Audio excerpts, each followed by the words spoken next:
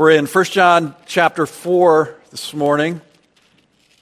This morning, after the service, I'm going to head to the airport and appreciate your prayers for me. This is part of my work with Desiring God. I'm heading to Italy for this week and then Amsterdam the following week.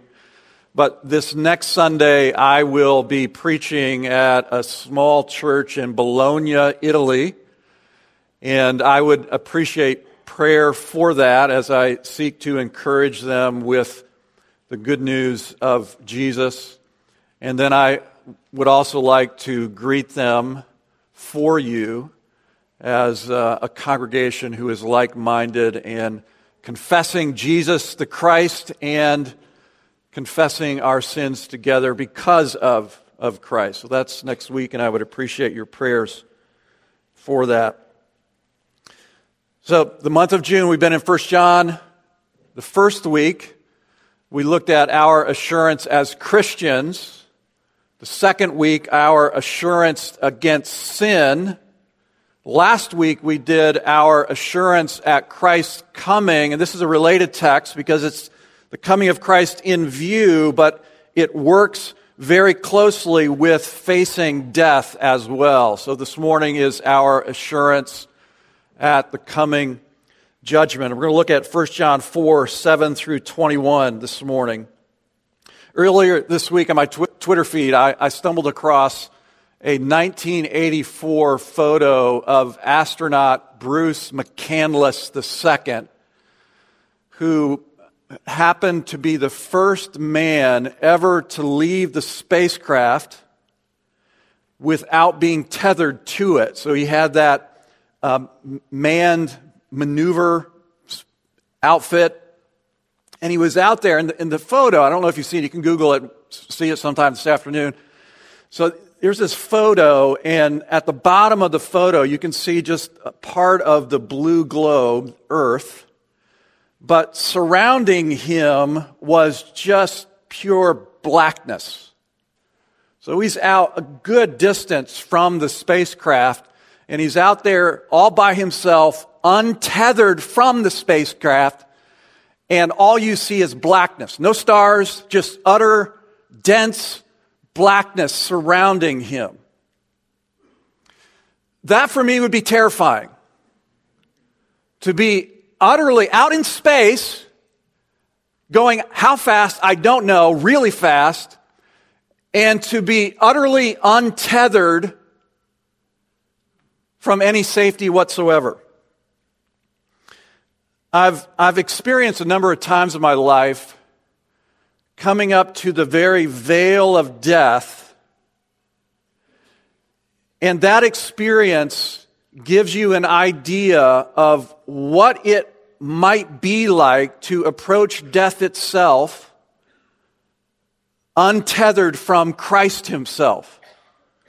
Back in Christmas, December 1989. So I was a single youth pastor living in Michigan, and we had just had a Christmas gathering with our church family, and I was heading home. So it's that night, and I'm coming up to some railroad tracks, and I noticed something very unusual taking place. It felt really off. I'm coming up, and the train, I'm the first one arriving, the train is slowly coming, finally coming to a stop. The caboose had just barely cleared the tracks, the train stops, and I happened to glance down. The moon was a full moon, and I glanced down the tracks, and I saw this car upside down, probably 25, 30 yards away. So I pulled over, I got out, and as I'm walking toward that car, I see scattered about 4 bodies, tangled, mangled in ways that they're not supposed to be. And you had 4 passengers, aged 14 to 25, who tried to cross the tracks before the train arrived. And I remember walking through that devastation and feeling absolutely sobered by how thin the veil of death actually is. Back in 2002, my wife and I experienced the death of our 3-year-old son. And I vividly remember the final beat of his heart. And at that moment, you could feel how thin the veil of death actually is. And then 2.5 years ago, my parents died on January 4th, my dad, January 6th, my mom, 48 hours apart. And it's experiences like that where you realize how thin the veil between you and death actually is. And it's in moments like that where we can get a sense of what it would be like to face death untethered from Christ. In Paul's sermon to the Athenians in Acts 17, these are his final words of the sermon. He says, "The times of ignorance God overlooked, but now he commands all people everywhere to repent, because he has fixed a day on which he will judge the world." So there is a day coming. It's fixed. God's appointed it. There is no way to avoid it. Everyone who has ever lived faces this particular day.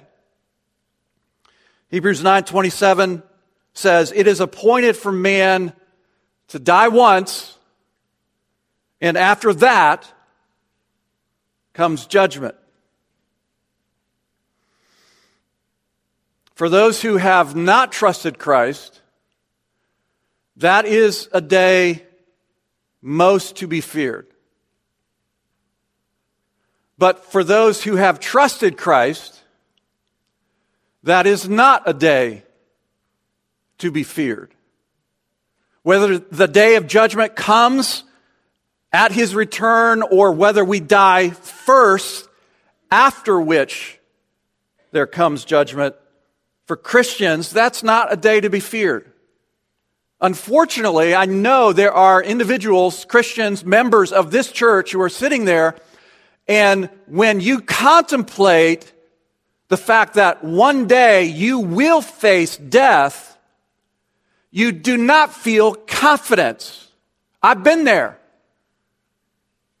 I've had times when I'm contemplating death, or I find myself up against the reality of death in a way that's uncomfortable, and I've experienced that sense of, at this moment, I do not feel confident.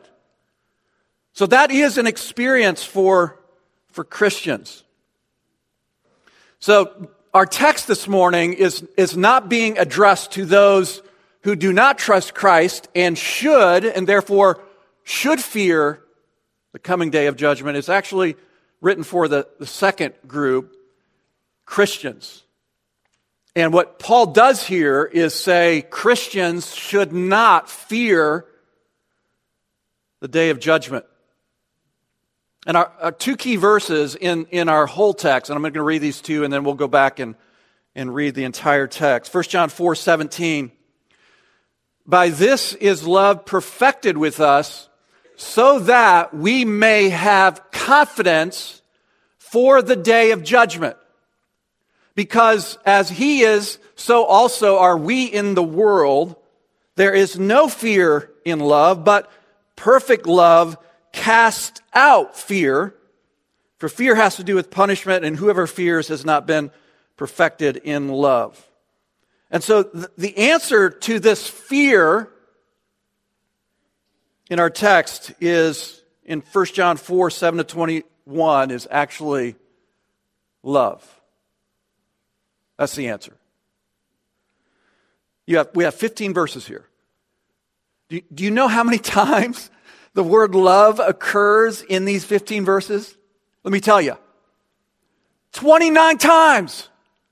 15 verses, and 29 times Paul uses the word love.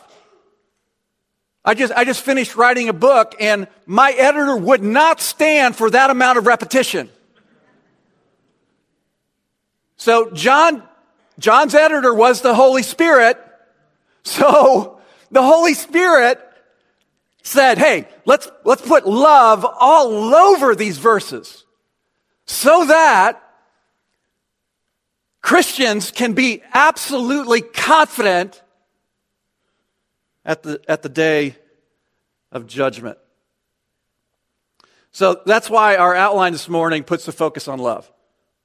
So 3 headers: love desperately needed, love objectively shown, and love subjectively experienced. Now, before we read the text, let me remind you what's going on with the deconversionist or the secessionist. You had a group of members of the church who were debating, a Jewish church largely, debating whether or not Christ was the resurrected Messiah, and you had a faction who decided, no, he's not the resurrected Messiah. So they rejected the apostolic gospel, they abandoned the visible church, and now that they didn't leave quietly, now they're actually trying to deceive those who remained within the church. And that had caused a lot of doubt and uncertainty within this group of churches. And so John here in 1 John 4, 7 through 21 is encouraging them so that they do have certainty as they consider the day of judgment. Look at verse 7. And I'm going to make some comments here on the first 5 verses as we read. Beloved, let us love one another, for love is from God. And whoever loves has been born of God and knows God. So don't forget here that those who don't love their brothers, in the context of 1 John, is the deconversionists. That's the ones who don't love their brothers. Verse 8, anyone who does not love does not know God. How can we be certain that they don't know God? Answer, because God is love. In this, the love of God was made manifest among us, that God sent His only Son into the world so that we might live through Him. And this is love, not that we have loved God, but that He loved us and sent His Son to be the propitiation for our sins. Beloved, if God so loved us, we also ought to love one another. So the deconversionists had rejected Christ as the resurrected Messiah, and because of that, they were unloving to those within the church by trying to deceive them. Verse 12, no one has ever seen God. If we love one another, God abides in us, and His love is perfected in us. By this we know that we abide in Him and He in us, because He has given us of His Spirit. And we have seen and testified that the Father has sent His Son to be the Savior of the world. Whoever confesses that Jesus is the Son of God, God abides in Him and He in God. So we have come to know and to believe the love that God has for us. God is love, and whoever abides in love abides in God, and God abides in him. By this is love perfected with us, so that we may have confidence for the day of judgment. Because as He is, so also are we in this world. There is no fear in love, but perfect love casts out fear, for fear has to do with punishment, and whoever fears has not been perfected in love. We love because He first loved us. If anyone says, I love God, and hates his brother, he is a liar. For he who does not love his brother, whom he has seen, cannot love God, whom he has not seen. And this commandment we have from Him, whoever loves God must also love his brother. Let's look at verse 17. Love desperately needed.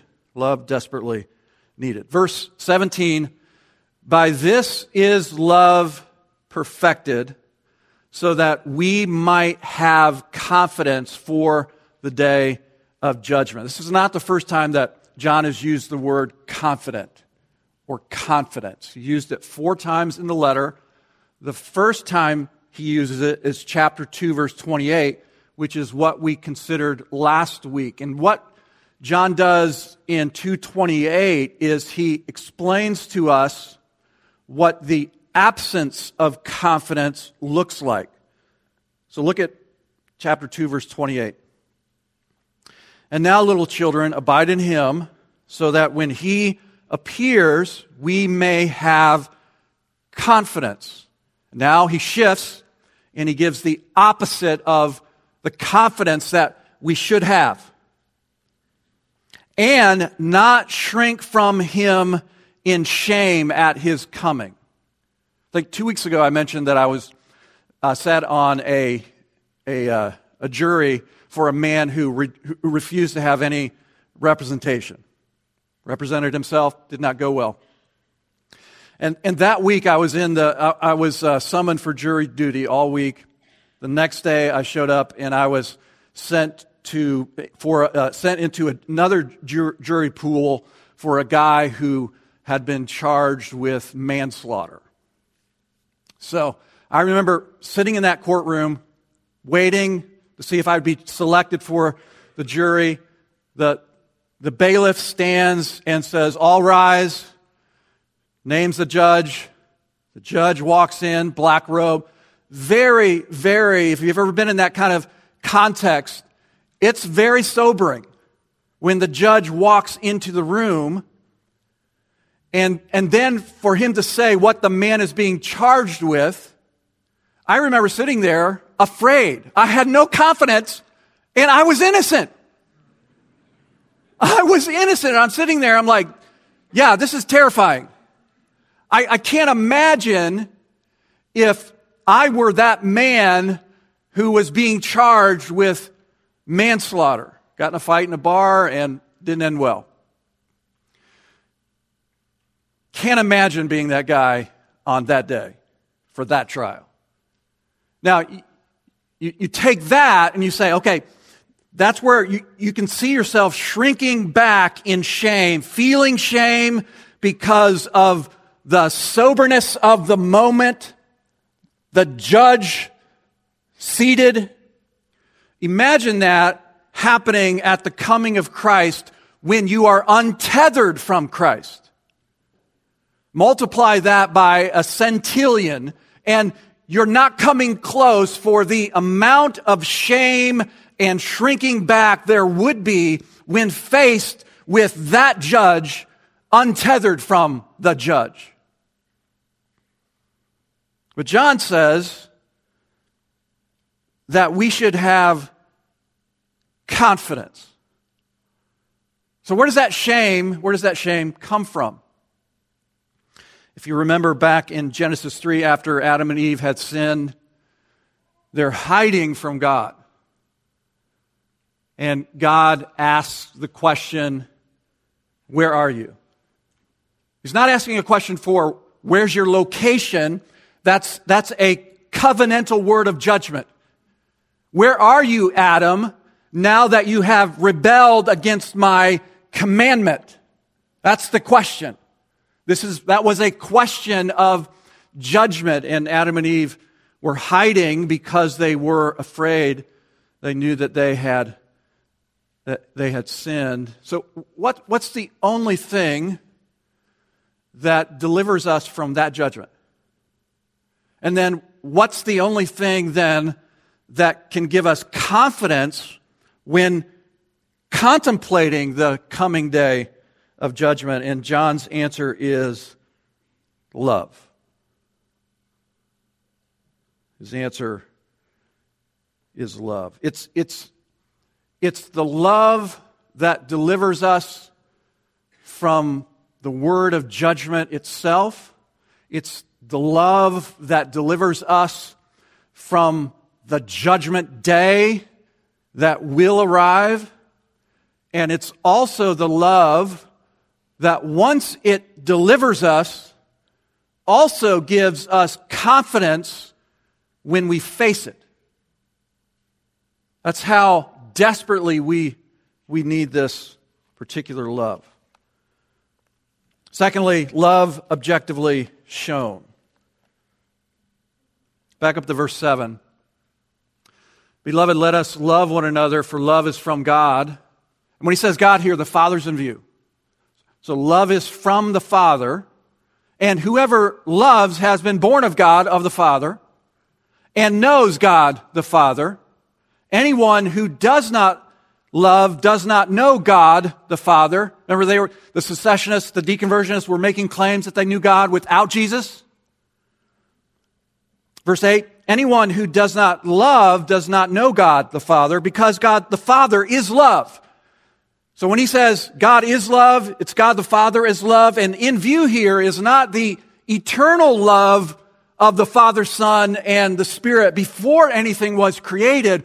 What John is concerned with here is the love that the Father has shown within redemptive history, within human history itself. That's what he's concerned with here. He wants us to look at human history and see that the Father has actually objectively demonstrated, shown his love for us.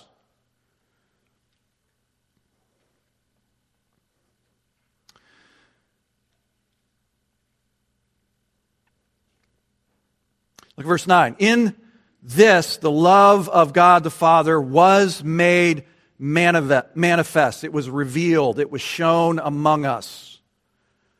That God the Father sent his only Son into the world so that we might live through him. In this is the love. So the definite article, once again, is in there. In this is the love, not that we have loved God, but that he loved us and sent his Son to be the propitiation for our sins. So John is talking about objective, divine intervention within human history that happened whether we feel like it happened or not. That happened for us without us feeling that it happened for us. So what John is doing here is he's teaching us that assurance is absolutely dependent upon events that happened outside of our experience. We hear assurance and we think immediately what happens inside. That's the wrong order of things. John's not going after assurance by first saying assurance is what you experience on the inside. That's not how John starts. That's not how John's thinking here. In order for assurance on the inside to be experienced, something on the outside must happen, and it has happened, independent of our experience. And what is that? The Father sent the Son into the world to be the propitiation for our sins. So don't get the order wrong. Don't first examine your faith, trying to feel something in your faith. I've been there. When I think of my faith, when I look at my faith, I'm wanting to feel something with that faith. Don't start there. Don't start there. Start by looking outside yourself, because the only true source of assurance is what God has done outside of you to give you the assurance that you are his children. So, what John is doing, this is beautiful. He doesn't define faith or belief in this epistle. Doesn't do it. I would think, yeah, you probably, if you're addressing the assurance of these Christians, might want to talk about what faith is. He doesn't do that at all. He uses faith, believe, doesn't define it. What John is doing is not defining faith, but he's giving faith something to see. The key to faith is not what it's doing. The key to faith is what it is seeing. The object of faith is what defines faith itself. So what John is doing is saying, this is a faith issue. Their faith feels uncertain. So what I'm going to do is give their faith something to behold. And in the beholding of this objective event, faith becomes certain. Assurance results. So John is telling us that when it comes to Christian assurance, what's the right order of things? What God has done outside of your experience. You weren't even alive. We're nowhere in anyone's imagination other than the fact that God had predestined you for adoption as sons before the creation of the world. That happened outside of your experience. And then within human history, all kinds of events that shook the very foundation of the earth happened outside of your experience. Now, where's the Spirit in all of this? We know he talks about the Father and the Son doing things outside of us. What about the Spirit? Look at verses 13 and 14. By this we know that we abide in him and he in us, because he has given us of his Spirit. So, we've been given the Spirit, and then he says, verse 14, and we have seen, and now he's using the apostolic we, and we have seen and testify that the Father has sent his Son to be the Savior of the world. Do you see the connection here? So when he says we have seen, same language as the opening verses of the epistle. When he says we looked upon the resurrected Christ, that's the same word here. We have seen and testify. Talks about that in the opening of the epistle as well. They looked upon, they saw the resurrected Christ, and they testified concerning the resurrected Christ. So what's the connection then between the Spirit and them seeing the resurrected Christ, and not only seeing him, but being convinced of it so much that they then testified to the resurrected Christ? What's the relationship between the Spirit and what's happening there? In John's Gospel, chapter 15, this is Jesus speaking to the apostles. And Jesus says, when the Helper comes, the Spirit comes, whom I will send to you from the Father, the Spirit of truth, who proceeds from the Father, he will bear witness, he will, same word, testify about me. And you also will testify because you have been with me from the beginning. See the relationship? The Spirit testifies to them that Jesus is who he says he is. And then Jesus says that the Spirit will move you to testify to who Jesus is to others. That's what's happening here. That work of the Spirit that we just described is outside of your experience. He's talking about what God the Father, God the Son, God the Spirit did within human history to bring about certainty concerning who Jesus is and who you are in relationship to Jesus. That's what John is doing here. We know that the Spirit has been objectively given because we have the apostolic testimony. So if you wonder, has the Spirit been given to us objectively outside of our experience? And John will say, yes, the fact that you have the apostolic testimony of who Jesus is as the resurrected Christ is evidence, objectively, that the Spirit has been at work. And that's what we have as a church. We're founded upon the apostolic testimony. It's certain. God the Father has done something. God the Son and God the Spirit, all three persons of the one Godhead, have objectively worked, revealed the truth about who the Father is, the Son is, and who the Spirit is.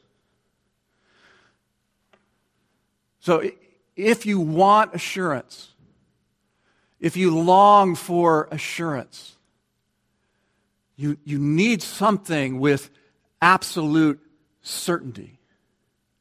And John says, you have all the certainty you need. And to look at the apostolic testimony of who Jesus is as the resurrected Messiah is to have all the certainty you need. We are a church that confesses that Jesus is the Messiah, and because of who He is, we also confess our sins.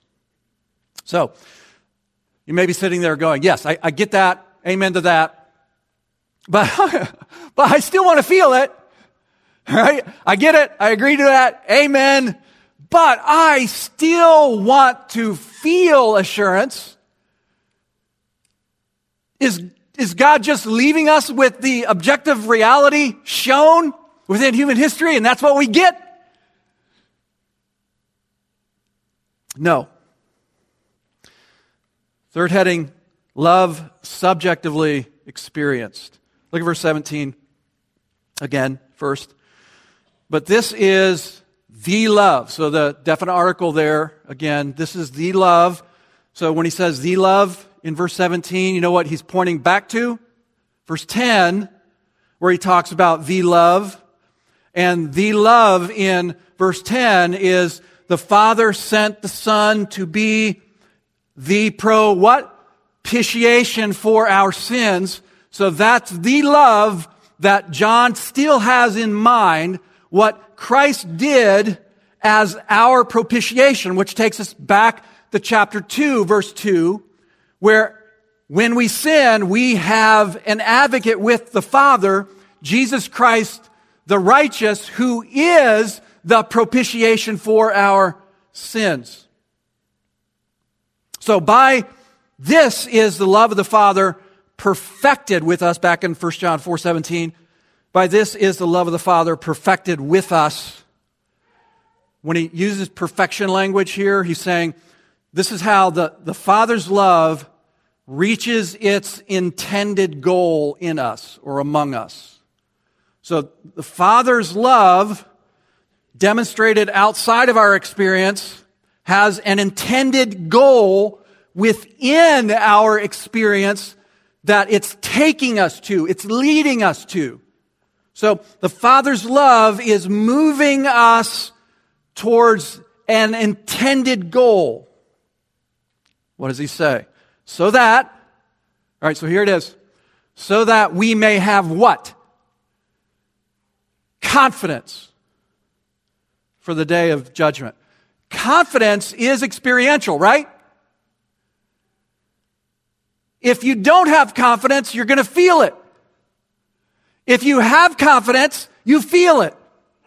So the Father's love has an intended goal to reach a completion at which point you have confidence at the day of judgment. Because, he goes on, as He is, referring to Christ here, as He is, so also are we in the world. Let me give you a paraphrase of what that last part means. Because just as Jesus is in the Father's love, remember chapter 2, verses 1 and 2? He's with the Father. He's Jesus Christ the righteous, our propitiation. So that's That's the framework. That's the way John is thinking here. So he says, because just as Jesus is in the Father's love, so also are we in the Father's love in this world. We're not left without it experientially. It's with us. It has an intended goal, and that is to give us confidence. Just as Jesus himself has confidence right now in the Father's love at his right hand. Verse 18. There is no fear in this love. There's no fear in this love, the Father's love, but perfect love, when the Father's love reaches its intended goal, mark this phrase, casts out fear. I'm going to come back to that. For fear has to do with punishment, and whoever fears has not been perfected in love. Love has not reached its intended goal. So what's the big point here?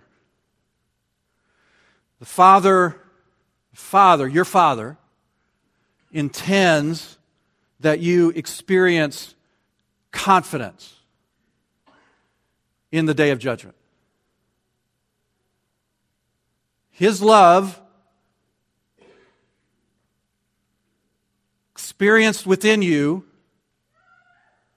because of the apostolic testimony and the work of the Spirit casts out fear. This is the phrase, casts out, really quite stunning. So John, this is a Jewish letter. John uses Jewish language. So chapter 1, verse 7, where he says, the blood of Jesus Christ cleanses you from all sin. That's a very Jewish way of referring to the death of Christ, how it avails for us. You get to chapter 3, verse 3. He's talked about the coming of Christ, and he who thus hopes purifies himself. That purification is very Jewish language. So John is really tapped into the Old Testament and the Jewish way of putting things because he's writing to a largely Jewish audience that has now arrived on the other side of a Jewish debate. So he says this love of the Father, when it reaches its intended goal among you, casts out fear. Where does that language come from? Remember Adam and Eve again. God says, where are you? Where are you, Adam, now that you have rebelled against my command? That covenantal word of judgment. Then you get to the end of Genesis 3, verses 23 and 24. Listen to this. The Greek translation translates a particular word that we find in 1 John 4. The Lord God sent him out from the garden to work the ground from which he was taken.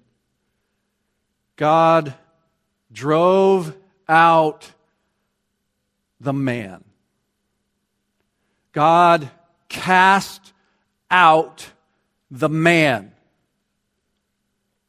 And at the east of the Garden of Eden, he placed the cherubim and a flaming sword that turned every way to guard the way to the tree of life. Adam sinned. Adam rebelled against the command of God, and his judgment is to be cast out from the only place on earth where communion with God was enjoyed.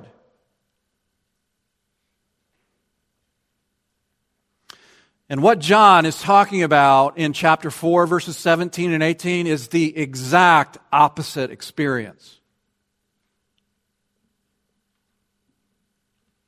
The exact opposite experience. When God cast out the man from the place of communion with God, now, in Christ Jesus, He cast out fear. So we can face the coming day of judgment with confidence. See how it turned around because of what God has done within human history. So the question is then, how can God do that? How can God do that?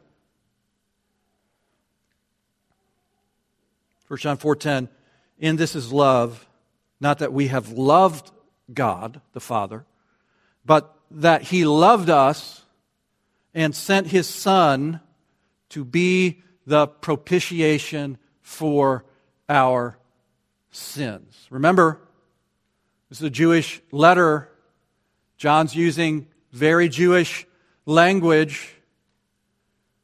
And I think 3.5 years ago, I preached and used this to illustrate what propitiation was. And it's the best illustration within Scripture itself that I have ever found. It's Exodus 25, this is when God is giving Moses instructions for constructing the tabernacle, and in particular in the verses here, the Ark of the Covenant itself and the mercy seat. God cares about measurements.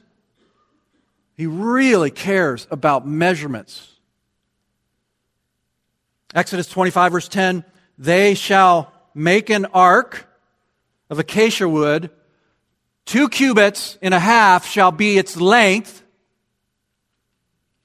1.5 cubits its breadth, and 1.5 cubits its height.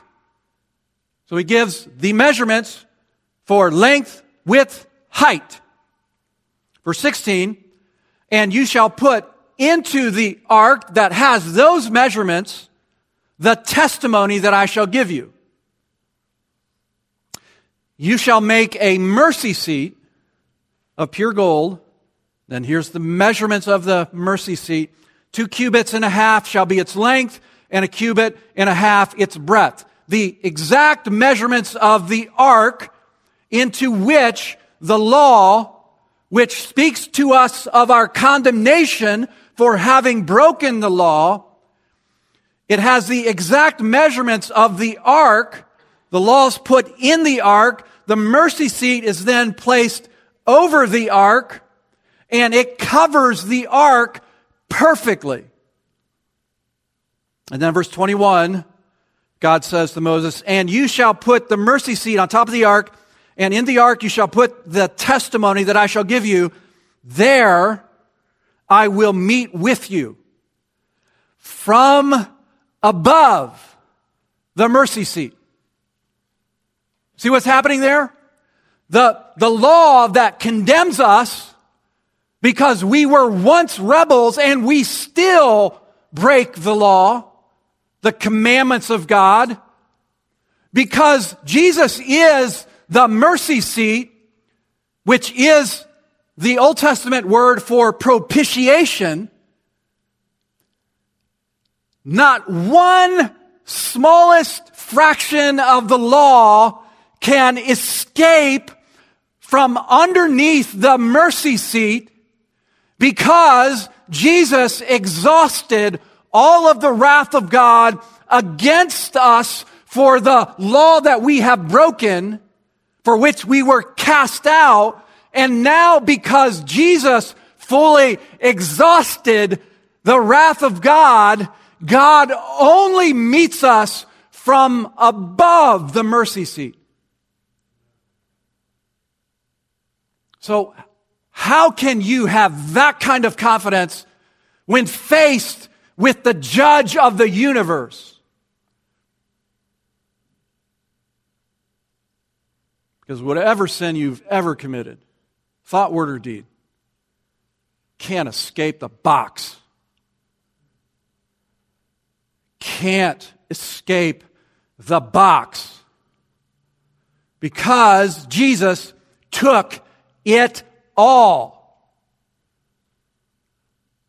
That sin was placed upon his shoulders. In Isaiah 50, he says, Jesus says, I did not turn backward from his mission, but I gave my back. Jesus took all of our rebellion, and none of it escaped. That's true now and at the day of judgment, whether that's when Christ returns or if you die. Nothing that you have ever done escaped. Nothing. So here's what John is doing. God has done objective work within human history. And by rehearsing it in this letter, that's where your assurance comes from. This is what we confess as the people of God. This is why we gather, to give our faith something to see that is absolutely certain, because God himself has dealt with it himself. Let's pray. Father, we thank you for the assurance that you have given to us, that has been testified to us by the apostles and recorded in your word. And so we, as your people, confess the truth of who Christ is as the resurrected Messiah. And we confess our sins, knowing that our sins have already been fully dealt with. And we thank you that you are the God that you are, and ask that your word and spirit would cause this sense of certainty to grow within us as a church family. And we pray this in the name of Christ. Amen.